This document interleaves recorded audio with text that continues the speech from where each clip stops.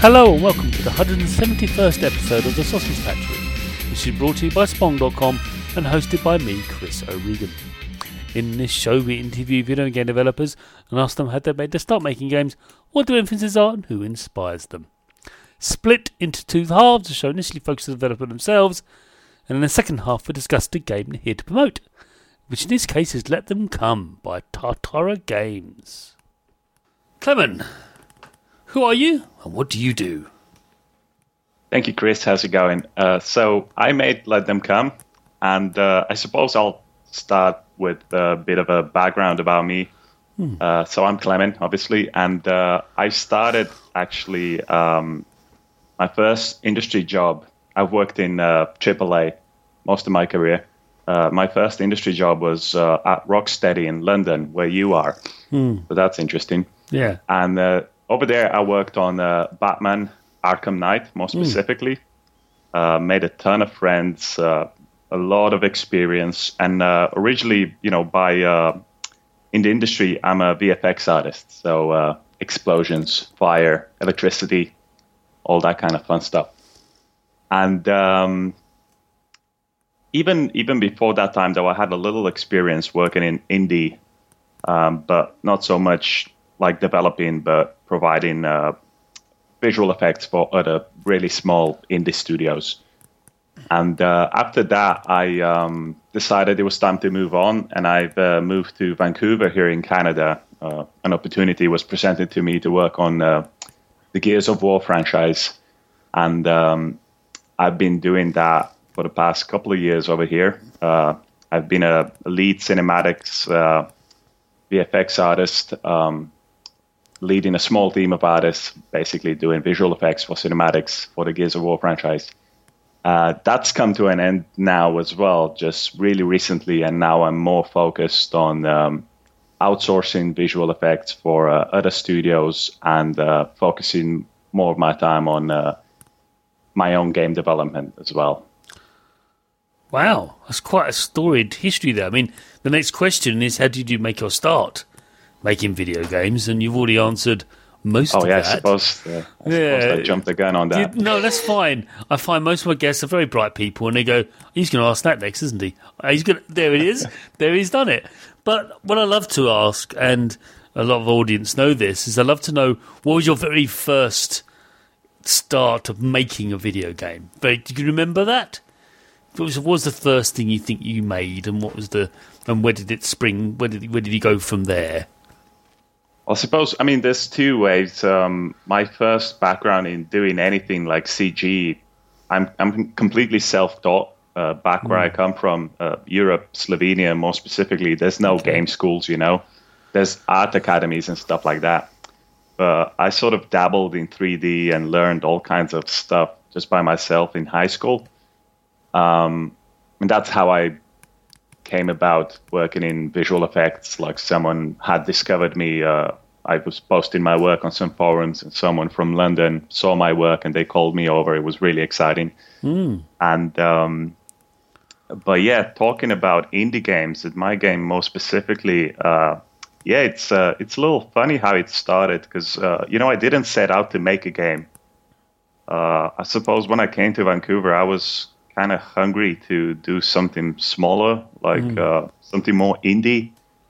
Just because AAA, it's so big, it's so challenging, and the team is so huge. You're only contributing a small part to the project. And I always liked that kind of ownership and exposure that came with working in smaller teams. So I suppose I was hungry for that. And then I just sort of started messing around on my own. It just kind of, I suppose it was a new hobby, like just sort of exploring a new engine and game design.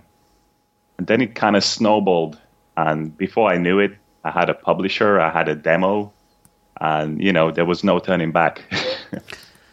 We're going to talk about Let Them Come in detail later on in the show, but as I was saying before we started recording, everyone, it's a very pure game, and your background, it says a lot about you. You've been part of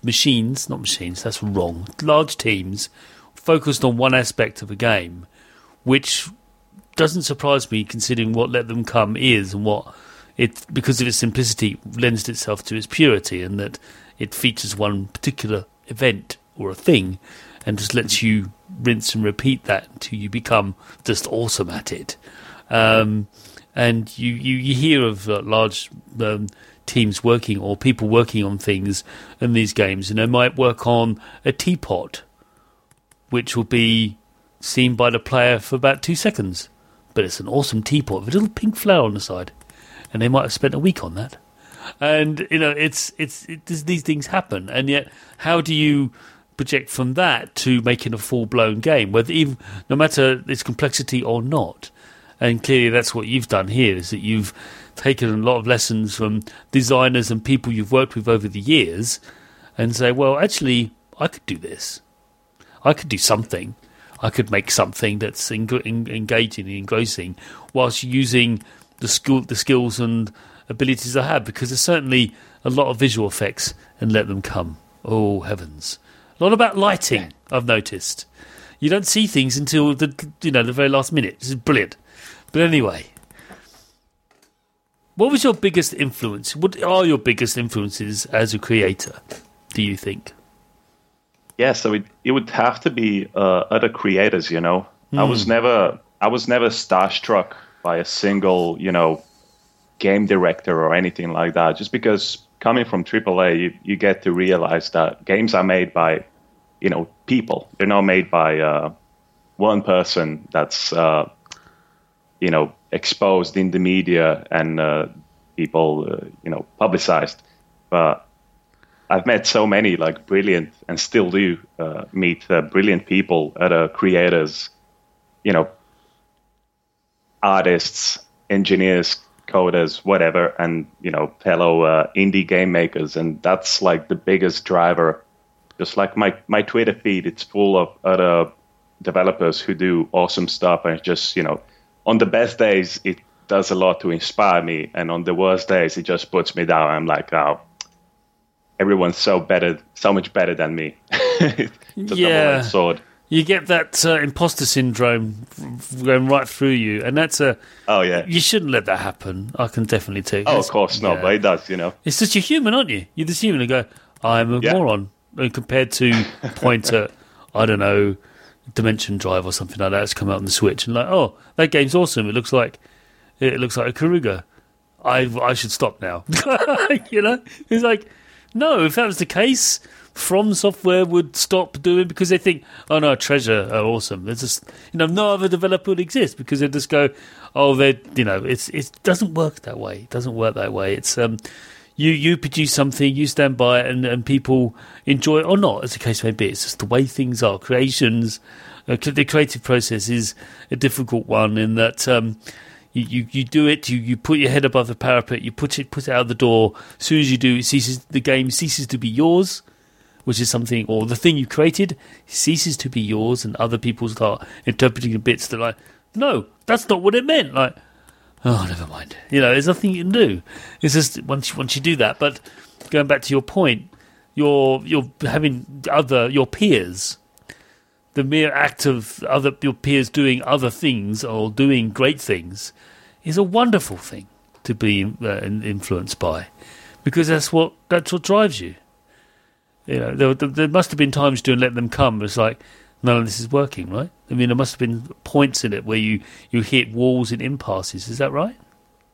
Oh, for sure. And it's like one side of it, it's like my peers and fellow developers, but the other side, it's just, basically the target audience, people who are going to play your game, and, you take the game to game shows, and you get so much feedback and, influence from just watching people play. And there's been many times where I was stuck on a problem, and just seeing someone play and seeing what their action and what kind of actions they take can be a huge influence into how you think as a game creator, and how you jump over hurdles.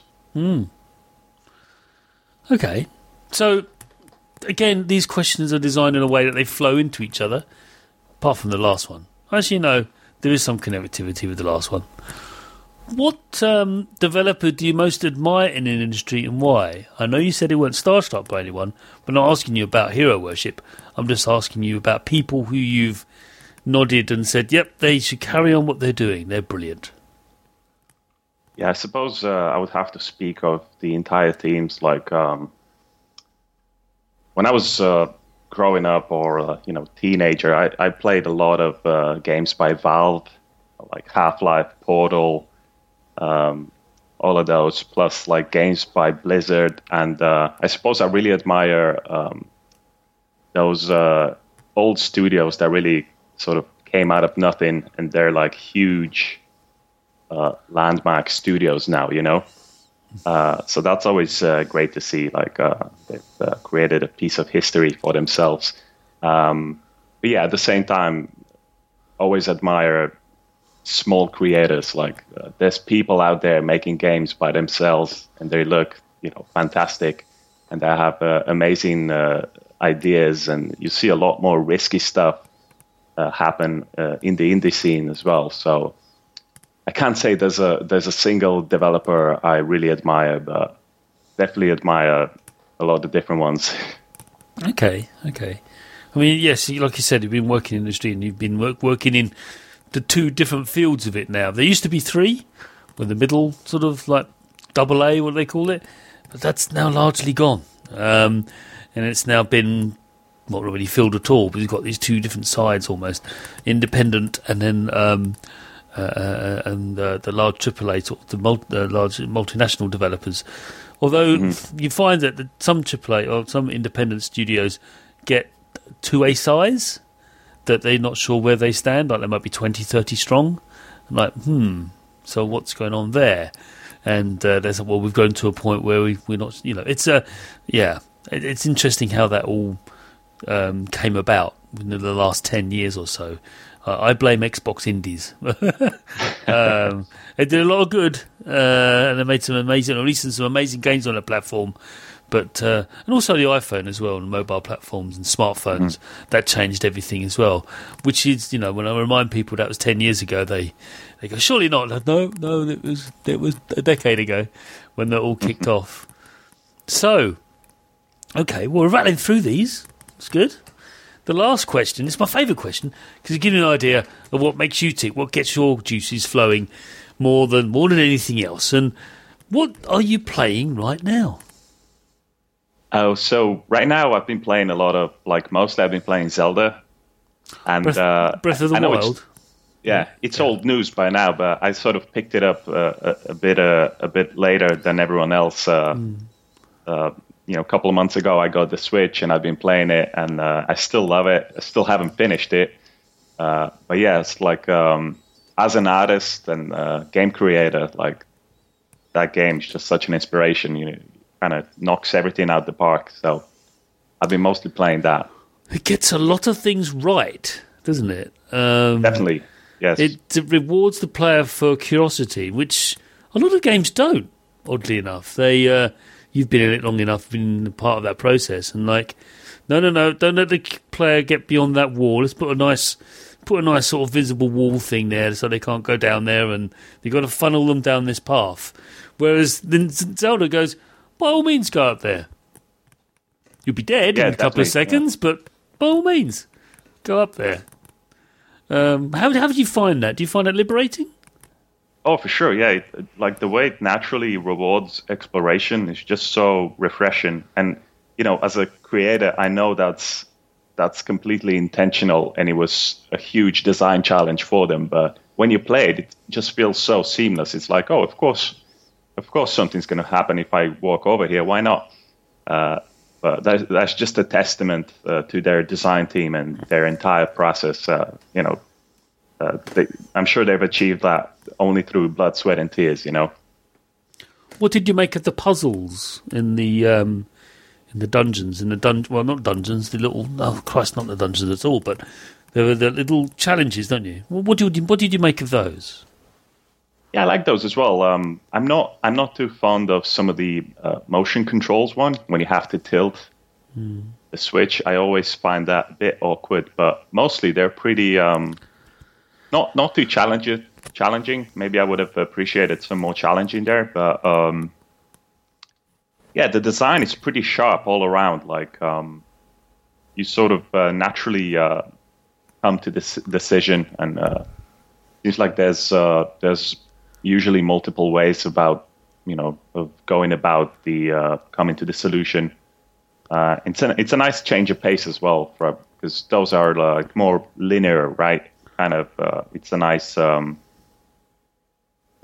change of pace, like I said, from all the exploration and wandering around the huge world. I like the battle ones where you have to take on a battle robot and use everything you've got, every skill you have to take it down.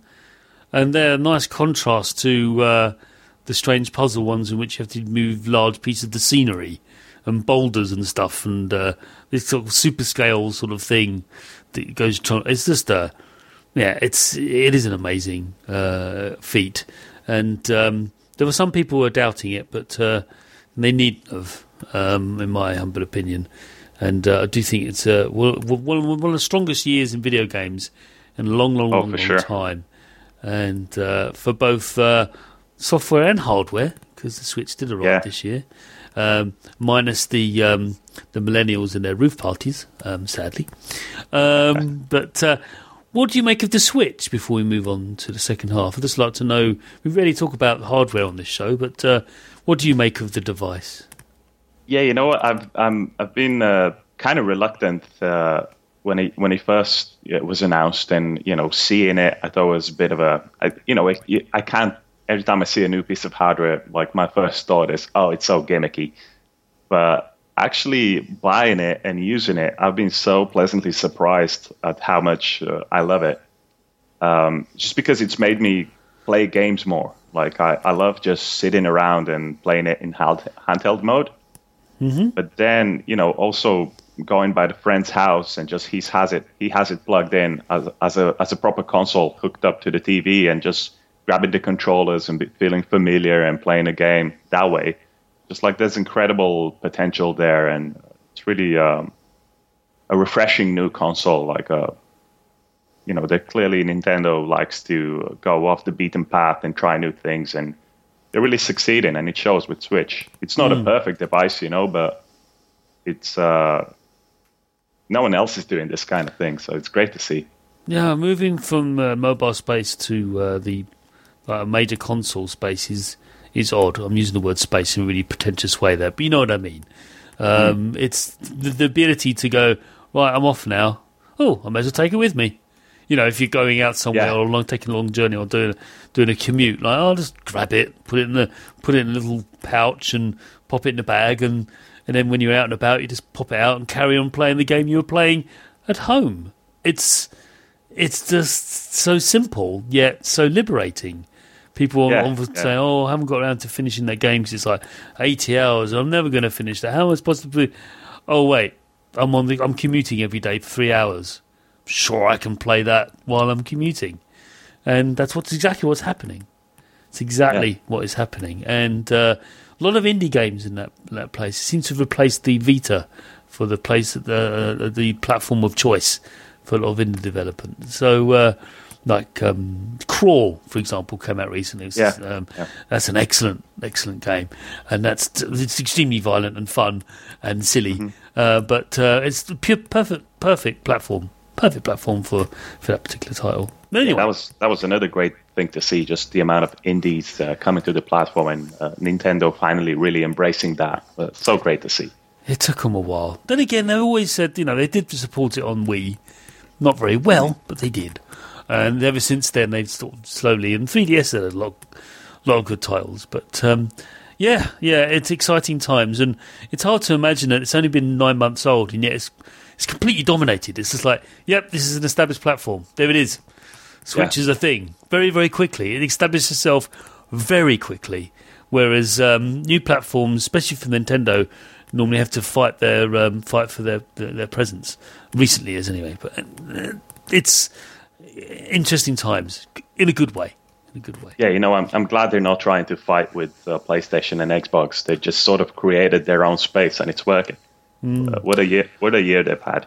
I know. And Microsoft and Sony can have their fight, and they continue to fight them between themselves, and firing salvos one after the other. And like, how is this helping anyone? I don't know. Anyway, so that's that for games you've been playing in the first half. We're now going to the second half, where we delve deep into Let Them Come.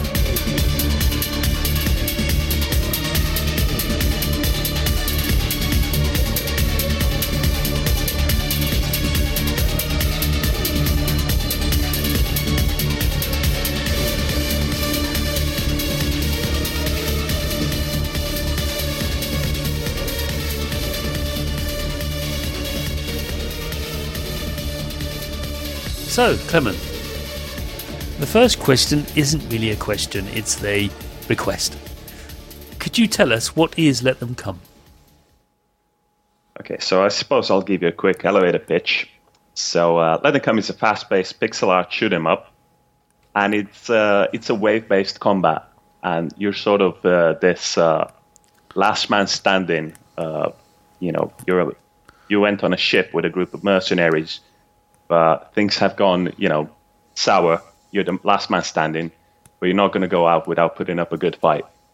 And that's the premise. And the ship is jam-packed of alien creatures who want nothing but, to kill you, see you die. And luckily, you're an experienced mercenary, and you have an arsenal of items and abilities and a huge gun. And it's just about shooting a lot of aliens. So everyone is presented as this man. We'll talk about him in a minute because our first question's got. But he's standing there, sitting there behind a barrier made up of boxes and crates and things, and he's got his massive machine gun and a sound blaster. I noticed. Some stereo behind him. Of course, how would one do that? And he's using everything he's got to shoot at the creatures that are heading towards him relentlessly. It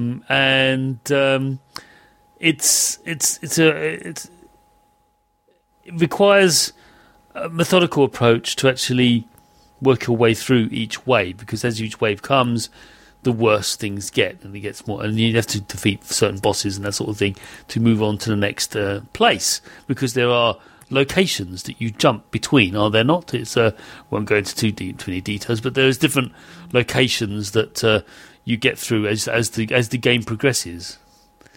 My first question then is, I've found that there's a very slow ramp up for Let Them Come as the beasts running towards Rock Gunnar, because that's the name of the character. Brilliant name. How did you find increasing the challenge of this possession of creatures versus frustration? Yeah, so that's always a really tough challenge, especially when you're dealing with a wide group of people that are a target audience for any game. There's going to be huge differences in skill.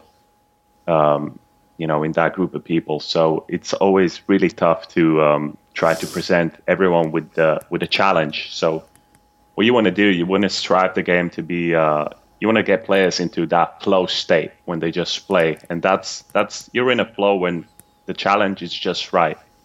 If it's too challenging, you're going to be frustrated, and if it's not challenging enough, you're going to get bored. So you have a small sliver of you have a really small area to play with. And I suppose I started with really limiting myself with design. So like you said, the player doesn't ever move apart from, shooting the gun and aiming. There's no left, right, jumping, nothing. the creatures sort of come to you. So immediately there's a quite a design limitation there. Had to think around, but it also kept the game in check, so it didn't blow up and become too massive.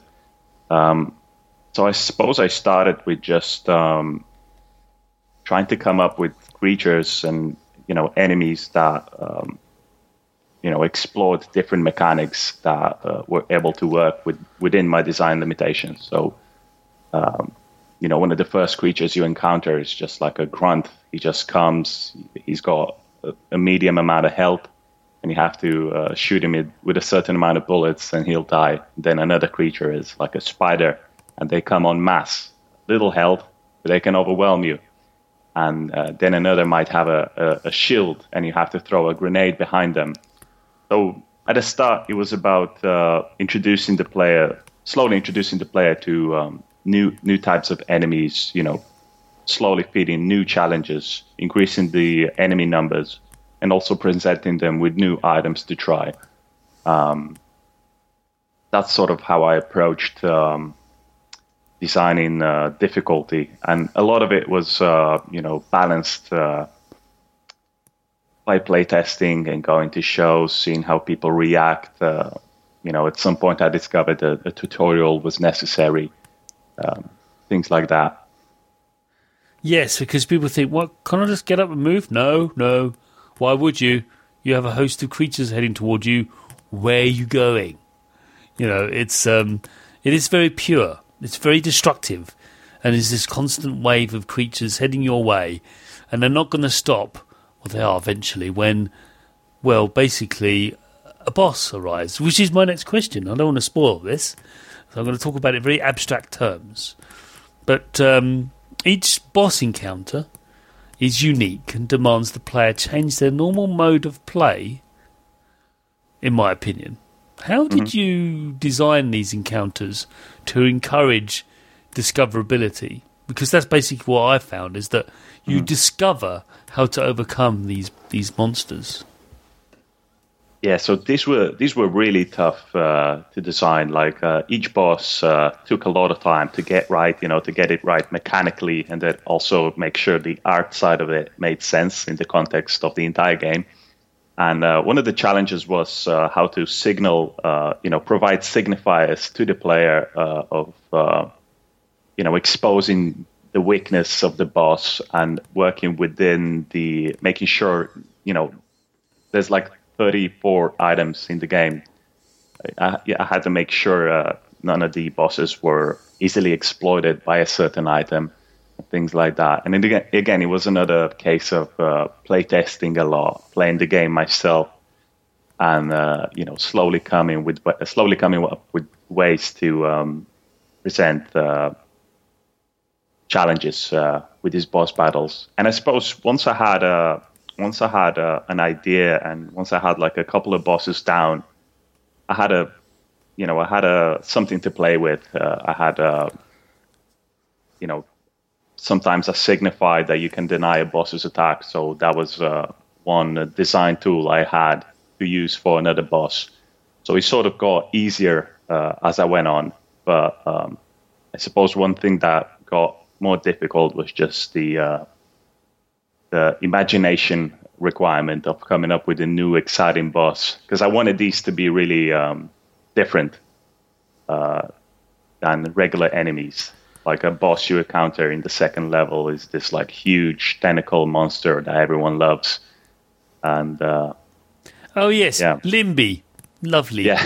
I love the story about his creation. Won't say anything, but it's there are things that you discover along the way, and you encounter Limby in all his glory. And he needs a hug, really. He needs a big hug. Yeah. But no, when I discovered how to take him out, like, oh, all right, okay, duly noted. This is going to be a tough one. And I did it, of course, but it's just so satisfying because I did it only just, which is the best way. It's the best way to take on a boss. Not Nice. Just only just do it, and like sliver of health left, and just got that one more shot off, and that was it. He crumbled. I was a bit sad for him, actually. It's a bit like the cave troll in Lord of the Rings. It's a bit sad for him. He didn't want to be there. You had to do. He was dragged along there by a bunch of goblins. He didn't want to be there. Who wants to be with goblins anyway? I digress. Or do I? I don't know. Yeah, that was another. I was going to say that was another thing that was really hard to design. The challenge aspect of it. When you play a game, everything seems easy, so you want to make it harder. Then you give it. You play test it, and people struggle, and you're like, I'm probably just too good at my own game. So it's always a push and pull on the challenge side of it. Yeah, that's a common problem, especially when you're largely working on your own, is that you're practicing it so often, you're playing this game so often, you're bound to get better at it. I mean, yes, you are, many developers go, I'm rubbish at games. That may be so, but when you're making one, you're going to be really good at it, whether you like it or not, typically. Because you know the nuances, you know all the ins and outs and things you can do and what it can, and more importantly, what you can't do. I have this discussion with people when they're playing like puzzle adventure games, and like The Witness and stuff like that. And they go, well, what can you do within that environment? What are the interactions you can get away with? And those. You played it for a bit. Right, you can only do those things. Anything else you think outside of those things is going to be wrong and stupid. So don't waste your time thinking about it. And it's the same with games like this, is that, you can only do certain things. You can only use certain weapons.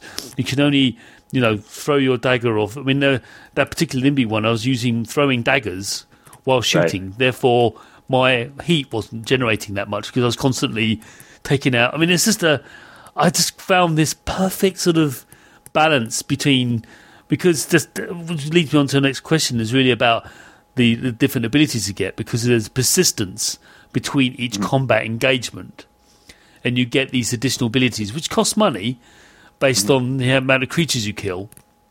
And you talked about how you designed those, but it's not necessarily the case the most expensive is the better one. It just unlocks your ability to gain access to them. Is that right? Yeah, for sure. Like there is some progression. Like some of the more expensive items are definitely better than otherwise, but it's also situational. The most expensive items not necessarily going to work against every enemy composition, so you do still have to experiment. And that's definitely I found out with a lot of the boss encounters. Exactly. It's just that there's one that you had to throw a certain grenade at. They're like, this causes a lot of problems for it, and otherwise you're going to get munched on. That's one of the earlier ones. But, it's... how did you go about designing those? Because there's always a problem of designing extra abilities that give advantage to the player without breaking the game to the point it becomes too easy.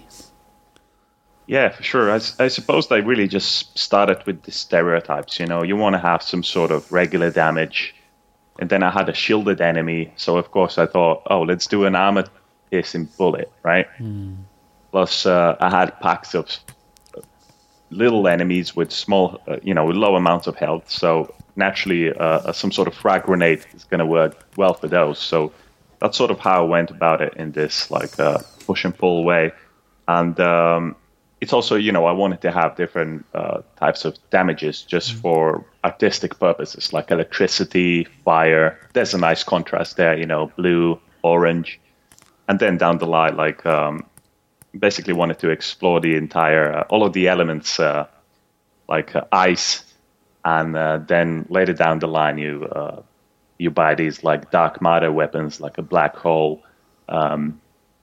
But yeah, I did want to have more items in the game, but it became so difficult to try to come up with a new damage type that wasn't just going to be something completely made up and still be functional mechanically and fit within the design of the game.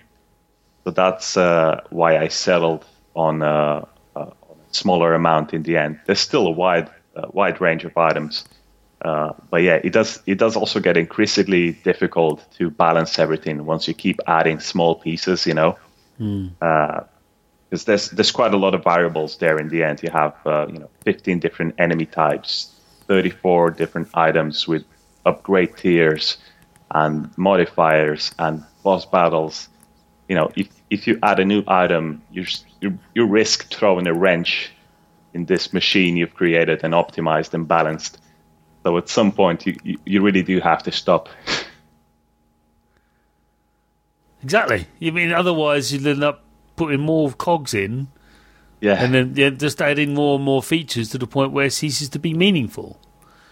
Because you end up putting things like, well, I can put this in, but I have to degrade that now, and then it creates a cascade event, and anything, the sense of progression is diminished because you put in more stuff in, which works for games like Candy Crush, but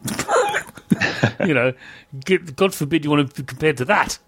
Because that's the nature of their game. Is the more you play it, the more you want to put money into it to get more out of it, which is not what Let Them Come is all about at all. Yeah.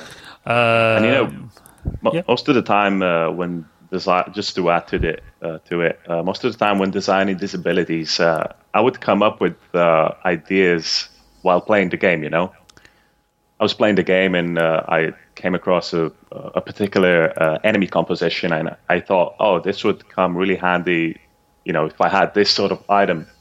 So that's how ideas can kind of come about as well. Some of them you just kind of write down on a piece of paper, and some are, more emergent, like the game sort of presents an idea to you. It's up to you to recognize it and implement it. I've heard of emergent gameplay, but not emergent game development. That's good. I've never really thought of it that way, but of course, I suppose it's following the fun. A lot of the time, you're trying to make a game with a really rigid mindset, but then something happens in a game, might even be a bug, and it presents an awesome new game mechanic you haven't thought of and would never think of. So it is sort of emergent in that sense, or at least it can be. And when it happens and when it works, it's great. It's like the best thing about game design. Yeah, excellent. I want to talk about the presentation of Let Them Come now, because we can't ignore it. And I think it is beautiful. I mean, it is a pixel art game-ish, but it doesn't look... I mean, when people think, oh, it looks like a SNES game, or SNES, or even pronounce it... No SNES could ever do this. It would crumble under the weight of its own. It would be a horrid flickering mess. But yes, you have done this sort of like pixel art, which is beautiful, animated brilliantly. The Dead Cells is another good example of using that kind of style, but presenting a beautiful, fluid animated world, which allows you to do some very interesting things with light and effects. But I found Let Them Come to be, seems to be influenced or cross between Aliens and Die Hard, with the weapons of the former and the humour of the latter. Can you describe how that came about? Am I right in thinking that, or am I being a bit simplistic? No, you've put it really, really well. Like environmentally, I get compared to Aliens a lot, and it definitely was an inspiration, to say the least, just in the way things look and present and the ambience you feel when you play the game. But I haven't heard of Die Hard as in the context of the humor of the game, but that works as well. Like you've got it right there. And the way the entire atmosphere of the game came about is, I just started with this sort of a little turret game. I just I could control a gun and shoot down some creatures, and naturally right away it made me think of scenes in the Alien, or Aliens, like the second one's I think more known for that kind of action. Yeah. And, there's a scene in the extended edition of Aliens, not sure if you know this, where they get one of the a mounted minigun, which is the only surviving wreckage from one of the dropships, and they put a motion detector on the side of it, shove it down a corridor, turn it on, and then close the door behind them. And then this minigun proceeds to shoot actually anything that moves. And I'm not sure if you know this scene. Do you know it? I have seen it, but only because one of my Twitter followers sent me a video of it. Right. Yeah. So, Amazing. yeah, it's like when I was playing this, I'm going, yep, I feel like that minigun right now, actually shooting anything that moves. And it was one of those, brilliant sort of ideas. Oh, this shove one of those motion detectors on the side of this thing and let it go. Brilliant! Let's just do that. And they had multiples of these guns doing that. Didn't do the job, of course, because we all know how that film ended. But still, it was a wonderful scene that should have remained in, and thankfully they kept it. And I just wondered if that scene inspired this game. Clearly not, because you hadn't seen that scene until recently. So that's wonderful how almost the prescient of them. I go, yes, eventually this film would inspire Let Them Come. Of course, that's what I thought at the time. Well, the entire film has that atmosphere about it, right? Yes, it does. It's quite extraordinary for a mid-'80s film to be so inspirational, but it is. Oh, of course. Yeah. It does done a lot of good and bad, maybe? I don't know, but it did bring about Halo and things like that, didn't it? So, can't be all bad. So, we're coming to an end now, Clement. I know, sad. All good things must come to an end. But just to be clear, now, Let Them Come is out on Windows PC, Xbox, and now PS4? Yeah, that's correct.